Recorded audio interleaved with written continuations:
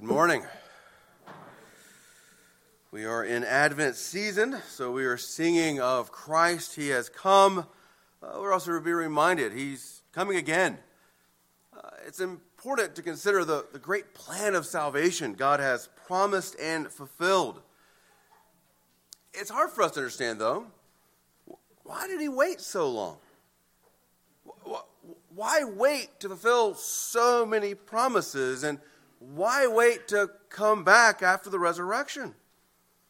We expect immediate gratification. It's hard for us to understand God is not like us. He's patient. It's hard for us to understand that God will not meet our standards.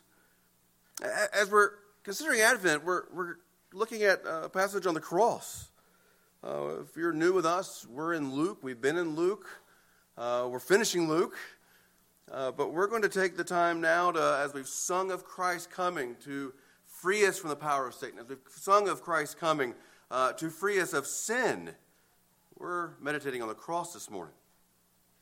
We want to look at the cross especially because I believe that's where we see significant truths most clearly. We see our sin and what it deserves. We see the justice of God and what He should do to us as sinners. And we see His great love and mercy. This morning I was hoping to take a larger section, as many of you know I like to do. But the larger section was too much, so we're going to separate this into two sermons, and this morning we're just looking at verses 26 through 36. There's 3 points. There's a warning, there's fulfillment, there's forgiveness. There's a warning, there's fulfillment, and there's forgiveness. The warning is the beginning here of Christ moving towards the cross. He's already been denied, betrayed, mocked, beaten, spat upon. If you were with us last week, we looked at the trial where over and over again Pilate declared he's not guilty of the crimes you're accusing him of. Now, Pilate had no idea of the truth he was actually saying, that he's actually the one true, righteous, innocent man. He's not guilty of anything. If you want to look at the longer trial, that's in John 18, and something that Luke doesn't tell us is that then he's scourged. He's beaten with this whip that will just destroy his back, tear off the flesh. And so as we see this first character, Simon of Cyrene, and as they led him away, that is Jesus, they seized one Simon of Cyrene who was coming from the country and laid on him the cross to carry it behind Jesus. Well, this character is significant. He's mentioned in the Gospels, not just in Luke here, but in Matthew and Mark. The most basic need is Jesus physically has been so beaten and mistreated. Simon was needed to physically, in a human way, carry the cross for him. But I wonder if Simon has another purpose here. To show us what it means to be a disciple of Jesus. Jesus has 3 things, he says, that mark out a disciple. A disciple denies himself. A disciple carries his cross. A disciple follows Jesus. Here Simon is stepping in the place and carrying the cross of Christ up the hill. Interestingly, we see Simon mentioned in Mark 21 as the father of Rufus, and then we see a Rufus mentioned at the end of Romans 16 as a leader in the Church of Rome. It appears Simon was maybe a God-fearer who was also going to be at Pentecost and heard the gospel and then taught his children, and they believed, and you see the church being formed even from this figure. I want to spend a lot of our time here today, though, looking at the crowds. Interesting, Luke mentions all the people. There's a multitude of people here following Jesus. Not sure what these people are doing. It mentions they're watching when Christ is being crucified. It mentions later they beat their chest. The people have been an interesting group, the people in Luke, or in the last week of Jesus' life. Remember when Jesus comes in just a week before, there's a group of people, a multitude is singing his praise. Blessed be the Lord, Hosanna, the Son of David has come, the King is coming. And then the people are eager to hear Jesus in the temple, and the people are so tied to what Jesus is saying in the temple, the chief priests who want to kill Jesus are afraid of them. The people are so hearing Jesus that they're following. The chief priests are limited. I'm not sure what the people are doing, but we see a very specific group beginning in verse 28. Verse 27. Among the people are women who were mourning and lamenting for him. Jesus had female disciples. That was fairly unusual for a rabbi. But these women specifically are mentioned. They've watched their rabbi, their master, the one they've trusted, the one they've hoped in. He's been beaten, mocked, and now he's carrying the symbol of greatest shame and punishment. And they're rightfully mourning and lamenting. I want us to see what Jesus says to them. Daughters of Jerusalem, do not weep for me. Now, at some level, we think, all right, this is helpful. Even here with the cross, Jesus is walking towards his own crucifixion while Simon is carrying it. And he sees the women mourning, and he looks and he wants to comfort them. But these really aren't words of comfort, are they? He says, do not weep for me, but weep for yourselves and for your children. For behold, the days are coming when they will say, blessed are the barren, and the wombs that never bore, and the breasts that never nursed. Then they will begin to say to the mountains, fall on us, and to the hills, cover us. For if they do these things when the wood is green, what will happen when it is dry? There's a warning here Jesus is giving to those who are weeping over his own mistreatment. Behold, there's a day where blessed are the born. This is adding a certain burden to these women. This is devastating news. There's a whole confusion of categories. We've really got to go back and see the whole big picture of how God created us to appreciate what's happening here. Genesis 1:27. God created every human being, male and female, in his image. Every human being has the same dignity and worth and value and a purpose of exercising and stewarding God's goodness throughout creation. We see there's a difference in men and women. Equal in dignity and honor, but different in design, function. The main difference is an ability difference. Women can have babies, men cannot. That's weird that somehow that feels controversial. But Scripture tells us it's a blessing that the woman was created, designed to have a womb, to have a special role and ability in God's great plan to fill the earth with his glory by filling the earth with image bearers. It's supposed to be seen as a great privilege to be able to have a child in the womb. A blessing to have another human being, an image bearer, formed in your womb and to give birth to that child and to nurse that child and to nurture that child. What a blessing. We sadly too often hear that children are some kind of a burden, that children are a consequence of some sort. Let me just give an exhortation. Older women in Titus 2, you're commanded to teach the younger women to know how to love their children. Let's rejoice constantly so the younger women understand what a blessing children are. That takes us repeating constantly the joys we have. Yeah, there's difficulties, but There's a way in which we're supposed to be training up the next generation to realize what blessings God gives us.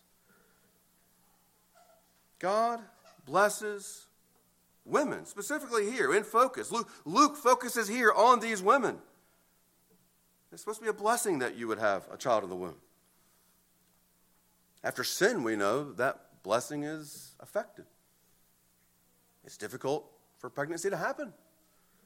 There's barren wombs. There's miscarriages.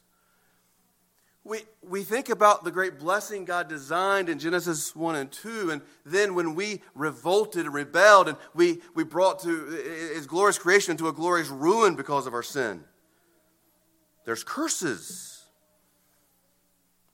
I just want to help us think about for a moment. The way God brought His promises was to make a promise to a barren womb to reverse the curse. Over and over again. That the Savior came through the womb of a woman. If you want something just sweet to sing in your heart and meditate upon for Christmas, that one phrase from Joy to the World. His blessings flow as far as the curse is found. His blessings flow as far as the curse is found. The background of what Jesus is saying is children are a blessing.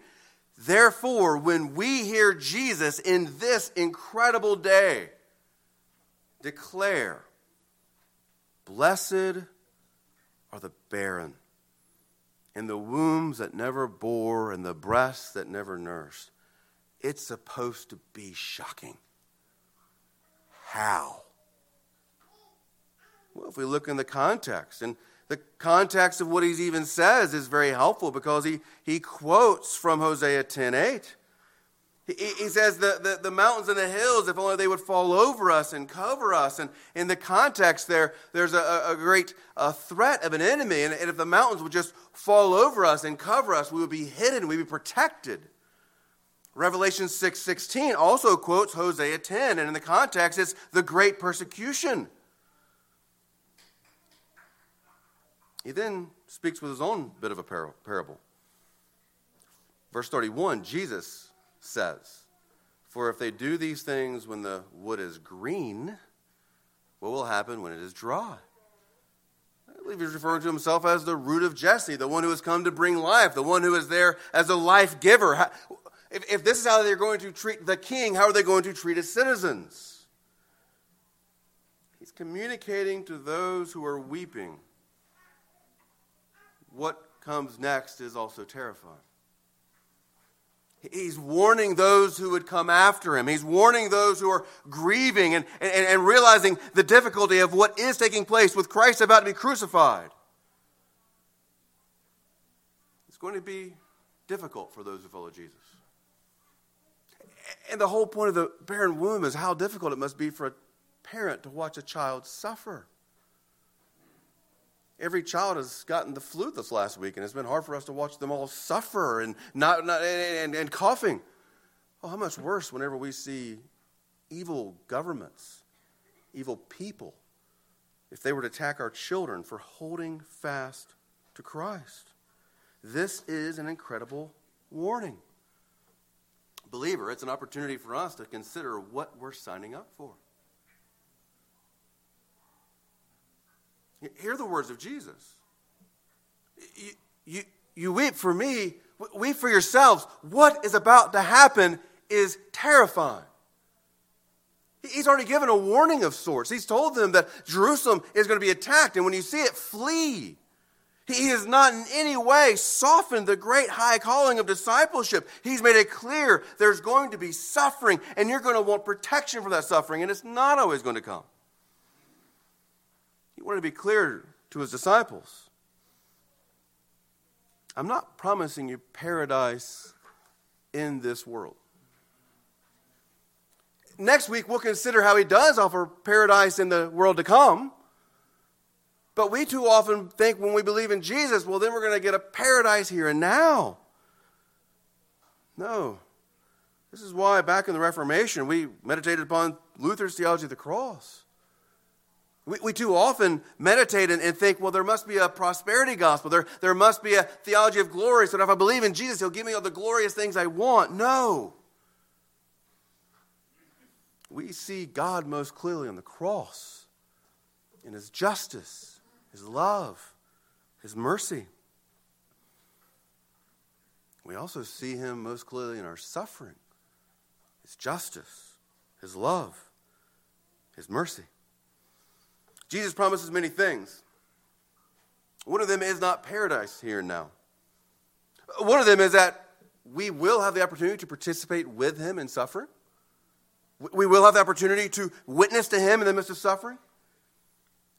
And here, the promise, I'm with you in suffering, he says. I'm with you with all authority, with all power. Believers, we need to repent of the prosperity gospel that makes church a casual thing we do rather than a real commitment. We need to repent of the prosperity gospel that prioritizes every other entertainment over our own spiritual disciplines. We need to repent of the prosperity gospel that believes we can just coast through this Christian life and that it doesn't require real effort, duty, and discipline. Simon is a model of discipleship. We have to deny ourselves, carry the cross, and follow Jesus. The second point we'll look at is capture the word fulfillment. There's many ways in which Jesus is fulfilling numerous promises here in this text and in this event. All of creation since the fall has been pointing towards, all the promise has been pointing towards as a moment in the cross of Christ. There are many promises. I want to focus here on just one simple phrase, though. They put over his head, on verse 38, the inscription, "This is the King of the Jews." Now that's meant to be mockery, but it's the most true thing that's been said this day. It's true. He's the King of the Jews. The Jews have rejected him and wanted Barabbas instead of him. The King of the Jews who have hated him and declared he needs to be crucified. But he's come to fulfill the promise that God would provide the king we need. He's the king. And we have to think about how they're treating their king. We could go back and look at the different promises. In Genesis 12, when God first promised to Abraham, I'll bless you and make you a blessing, he includes in there will be nations that come from you. That assumes a king. Genesis 49, more specifically, we see that the king will come from the tribe of Judah. God makes it clear there will be a king. We go to 2 Samuel 7, and we see that king will not only just come from Judah, but come from David specifically. And he'll be a forever king, and he'll be like a son to God, and then God will be like a father to him. Think about God's instruction for what a king should be like. That's found in Deuteronomy 18. God says you cannot choose a king of the nations, a king who's like the kings of the nations. He says when you choose a king, he's among you, and he has a certain prerequisite before he can serve. He has to receive the law from the priest, and he has to write down his own copy. Now, think about how that king is supposed to function within Israel. The king is supposed to be an instrument of God's justice, not what he thinks is justice. The king has to receive the law. He isn't a law in himself. That the king is supposed to execute God's good righteousness and justice because he's received that law, and that law is supposed to promote the fear of the Lord in him. He's supposed to reflect God's goodness. Now, the reason for this is God is the rightful king of Israel. God is their king, but he's going to want and put an earthly king in place so that the people would know who to follow. This morning, we want to see Jesus has fulfilled the promise that God himself will shepherd his people. He is the great king because he's God, and he is the human fulfillment of all God promised. He is the son of David. He is from the root of Jesse, as we've already sung in some of our songs. I want us to meditate upon what kind of king we have here. Jesus is the king. What kind of king? Well, it's the season of Christmas, and it's a season to be generous. I think there's something right about that. Because the first thing I want us to know about King Jesus is he's a generous king. He doesn't acquire. He doesn't take. He gives. He gives the most precious gift we could possibly ever desire. He gives us himself. God gives us himself. The Father gives us his Son. He's exercising absolute rule by giving himself here to be crucified on the cross. He's a generous king. Second thing we must see, he's a king who has all authority and power. Now, that's a bit confusing if we're thinking of Christ on the cross, because he looks defeated, doesn't he? No, Christ is the one true, absolute authority. It's important that we take these two concepts together, that he is a good and generous king, and he's an all-authoritative king. Because we have to be able to believe in a concept that's difficult. There's such thing as good authority. We don't see it that often. We see the opposite too often. But here, as we look at Jesus, he is good authority. He is himself the good God who gives us all what we need. And he has all authority to do so. There's such thing as good authority, and it's an authority we should joyfully submit to. If you believe in Jesus, you believe in a good king, a generous king, an authoritative king. You believe in a king who died for you. With all his authority, he forgives you of all your sin. With all his authority, he forgives you of all your sin. With all of his authority, he loves you while you are a sinner. With all of his authority, he intercedes for you. He mediates for you. With all his authority, he blesses you with every spiritual blessing. Christ has all authority to give us all we need, and we need to hear this. His rule is good. We need to stop resisting it. His rule is absolute. We need to stop negotiating. His rule is forever. We need to quit pretending we've got pause buttons. Your king. We sing of his birth. We meditate on his death. We trust him with our lives. Something else we need to realize, he has always meant to be our king. He has always deserved to be our king. We were designed to be ruled.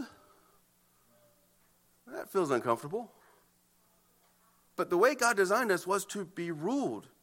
He has designed us to rule over.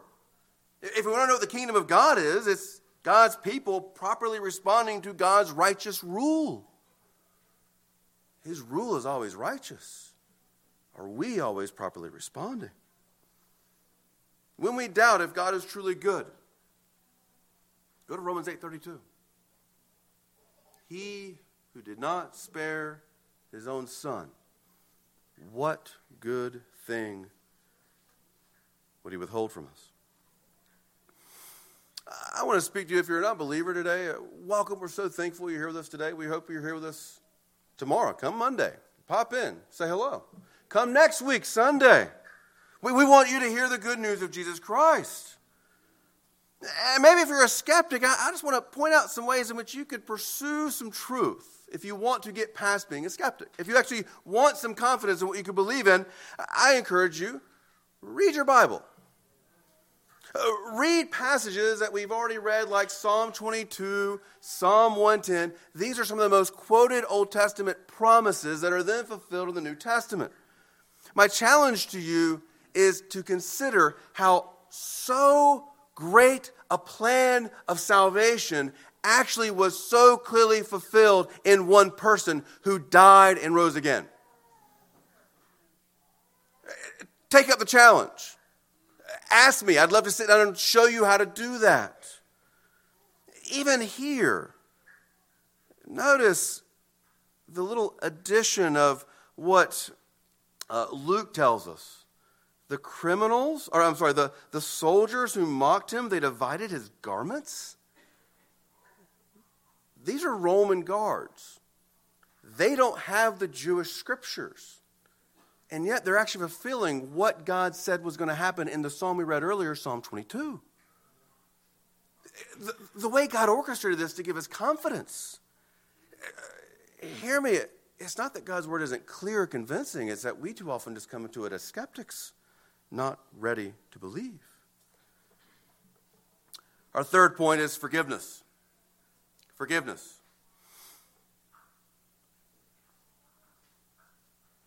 Here are the different characters that are in this particular section, verses 32 to 38. 2 others who were criminals were led away to be put to death with him, and when they came to the place that is called the Skull, they crucified him. And the criminals, one on his right and one on his left. And Jesus said, "Father, forgive them, for they know not what they do." And they cast lots to divide his garments. And the people stood by, watching. But the rulers scoffed at him, saying, "He saved others, let him save himself, if he is the Christ of God, his chosen one." The soldiers also mocked him, coming up and offering him sour wine, and saying, "If you're the king of the Jews, save yourself." There was also an inscription over him, "This is the King of the Jews." First, notice Luke wants us to know he's fulfilling what Jesus has already said. He's dying between 2 criminals. He is numbered among the transgressors. That is from Isaiah 53. It was already quoted by Jesus saying it must be fulfilled that I would be numbered among the transgressors in Luke 22:37. He is dying among criminals as the righteous one of God. Second, pretty amazing. Luke just says he's crucified. Doesn't go to any explanation of what that means. I feel the need to kind of pause there and unpack that, because we have a lot of crosses. I see them on you right now. The cross has taken on a different value, a different meaning because of what happens on this day. Up until this day, the cross was something you'd never wear or tattoo upon yourself or want to be associated with. The cross was the ultimate symbol of shame, torture, disgust. Crucifixion was the Romans' way of punishing the worst criminals. It was one of the greatest tortures. It was meant to be shameful. They would hoist you up high so everyone could see you exposed, strip you of your clothes, strip you of all your dignity, put nails in your hands and your feet. For Jesus, they put a crown of thorns on him. The idea is that you don't bleed out from the hands and the feet. The idea is that as time goes on, you have a more and more difficult time of breathing. And so you pull up on those nailed hands and feet, adding more torture as you're trying to catch your breath. So eventually you get so exhausted from the pain in your hands and your feet, you can't hold yourself up anymore to breathe, and so you suffocate. And if you took too long, they would break your legs. This is a wicked torture reserved for the worst criminals. And we need to remember, what did Pilate say about Jesus 3 times? He's not guilty. He's not deserving of this. The third thing, the people watched. They were spectators. Not sure what's going on in their hearts, but we already see again the rulers, they haven't stopped mocking him. And twice, even 3 times, we look at the next passage that we'll look at next week. One of the criminals, the soldiers, and the rulers are all saying something very similar. Save yourself, Jesus, in a mocking way. Wouldn't you save yourself? Let's see who he really is. Let him save himself. This is the King of the Jews. Now, the rest of our time, I just want us to think about that incredible statement of Jesus. There's 7 sayings of Jesus on the cross. This one, Father, forgive them, for they know not what they do. This is one of the most incredible statements of Jesus. First, we see he's showing us how he prays and the way he's invited us to pray to God in a new way. We take for granted, we call God Father because Christians have been doing that for 2,000 years, but that's a new way of talking to God, introduced to us by the true Son who invites us into adoption. We take for granted this language, but here Jesus is this true Son of God, the only begotten one who's come from the bosom of the Father to save us. And on the cross, in that suffering and the suffocation he's experiencing, his mind, his heart declares, Father, forgive them. Now, who's he talking about? Is his focus just on the Roman guards who nailed him? Is it on the rulers who are mocking him? Is it on the whole crowd who's there just to be spectators? Could be the whole company. Everybody there is witnessing or somehow participating in crucifying their Creator. But I want us to see the significance of these words. Falsely accused, mistreated, mocked, beaten, spat upon, crucified. And what he declares is, Father, forgive them. The good, generous, all-authoritative God. Those are the words we receive from him while on the cross. What does it mean? I have more questions than I have answers for this passage. One, I want us to see the most effective mediator is praying a prayer. Jesus is a righteous man, and God hears a righteous man. More so, he's the Son of God who said, ask anything in my name, and I will give it to you.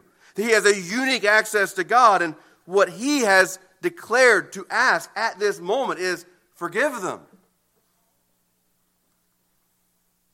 Was this prayer to stop the immediate judgment of God at this moment, to delay judgment? Maybe. Maybe this prayer is a declaration of salvation for all those who are guilty of crucifying him. I find that unlikely because there's no one who's ever been saved without faith. I believe we can see here a declaration forgiveness is offered. Forgiveness is what he's come to do, and I think that's where we want to just linger here. In all the noise from the religious leaders, save yourself. The soldiers, save yourself. Even the guy crucified next to him, save yourself. What is Jesus communicating? He's come to offer forgiveness. He's not come to save himself. He's come to seek and save sinners. They're mocking him. And he's making the greatest declaration.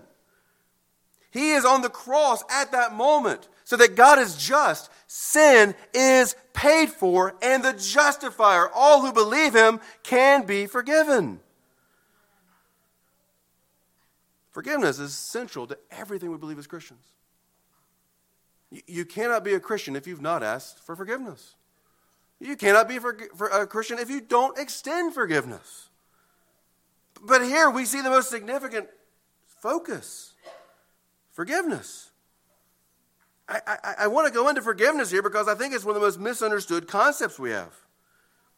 Forgiveness is too often treated as a thing where if the person feels enough pain of mine, and shows enough contrition, well, then I'll say I'll forgive you.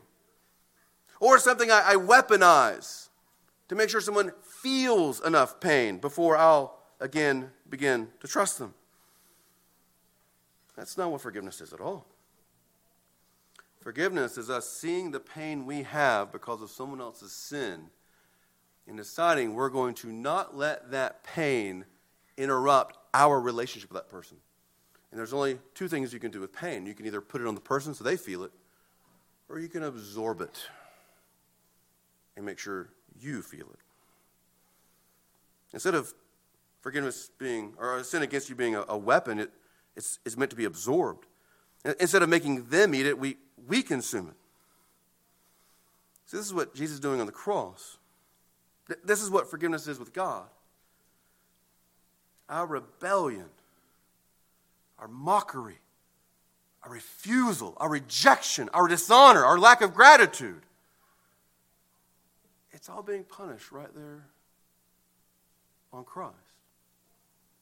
He absorbs all the wrath of God that we deserve so that we don't feel the pain, so that we don't experience God's wrath.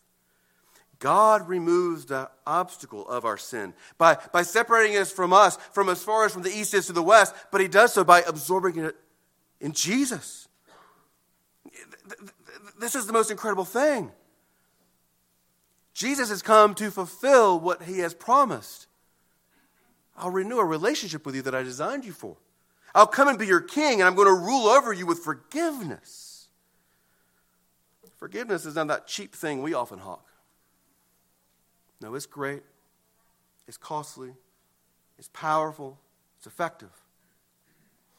On the cross, we see why Jesus came. Because our sin is such a significant problem. We see why Jesus came, because God loves us and loves us while we're sinners and loves us and wants to know us and be known by us. Our sin did not keep God away. The pain that our sin brings does not keep God away. No, he comes to absorb it. In 2017, so far, up to these 44 years, the worst year of my life. I don't usually speak of myself because I want you to know Jesus more, but it could be helpful for somebody.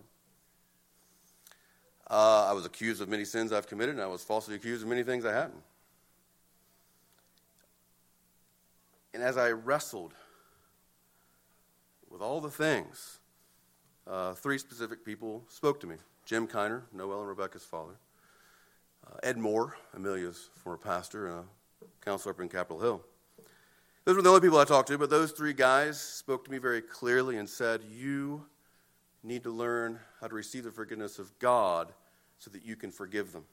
They pointed out my own sin and that I was angry. So for about 6 months, outside of preparing sermons, the only text I read was Psalm 32, Psalm 51, and Matthew 18. And over time, the word of the Lord proved to be good yet again. And as I looked at the sin that I was holding in my hands, not forgiving, I wrestled with Matthew 18. That's where the concept of absorbing. Where did the debt go that the man owed the king? The king absorbed it. He is now forever more in poverty because of his forgiveness. The more I considered my sin against God, the more I considered how much he absorbed. The sin didn't disappear. It just kind of rotted away. The sin I thought was done against me. Over against all the sin I can now see so clearly God had forgiven me for. It's hard to ask for forgiveness. It's hard to receive forgiveness. I've had numerous opportunities this week, more than normal even, to see how hard it is to say, I'm sorry. The reason this text is here, Father, forgive them, is to remind us, God is not like us. He is quick to forgive. He is powerful to forgive. We are slow. We want to hold on to it because we think somehow that gives us some kind of control or comfort. No, he's quick. Praise God for how quick he is to forgive us. Here, we have the table before us. It's meant to be a time of just thanksgiving. That's what we call the Eucharist. He suffered. He took our punishment so that we might rejoice that we are saved. We approach this table with all kinds of mixed emotions. And I just want to be clear. We should be approaching this table with all kinds of mixed emotions. There's a sense of trepidation. He's holy and we are sinners. There's a sense of sorrow. It was my sin that had to be paid for on the cross. There's a sense of amazement and rejoicing. Because when he died and declared it is finished, and we believe in him, he secured our forgiveness. Will you pray with me?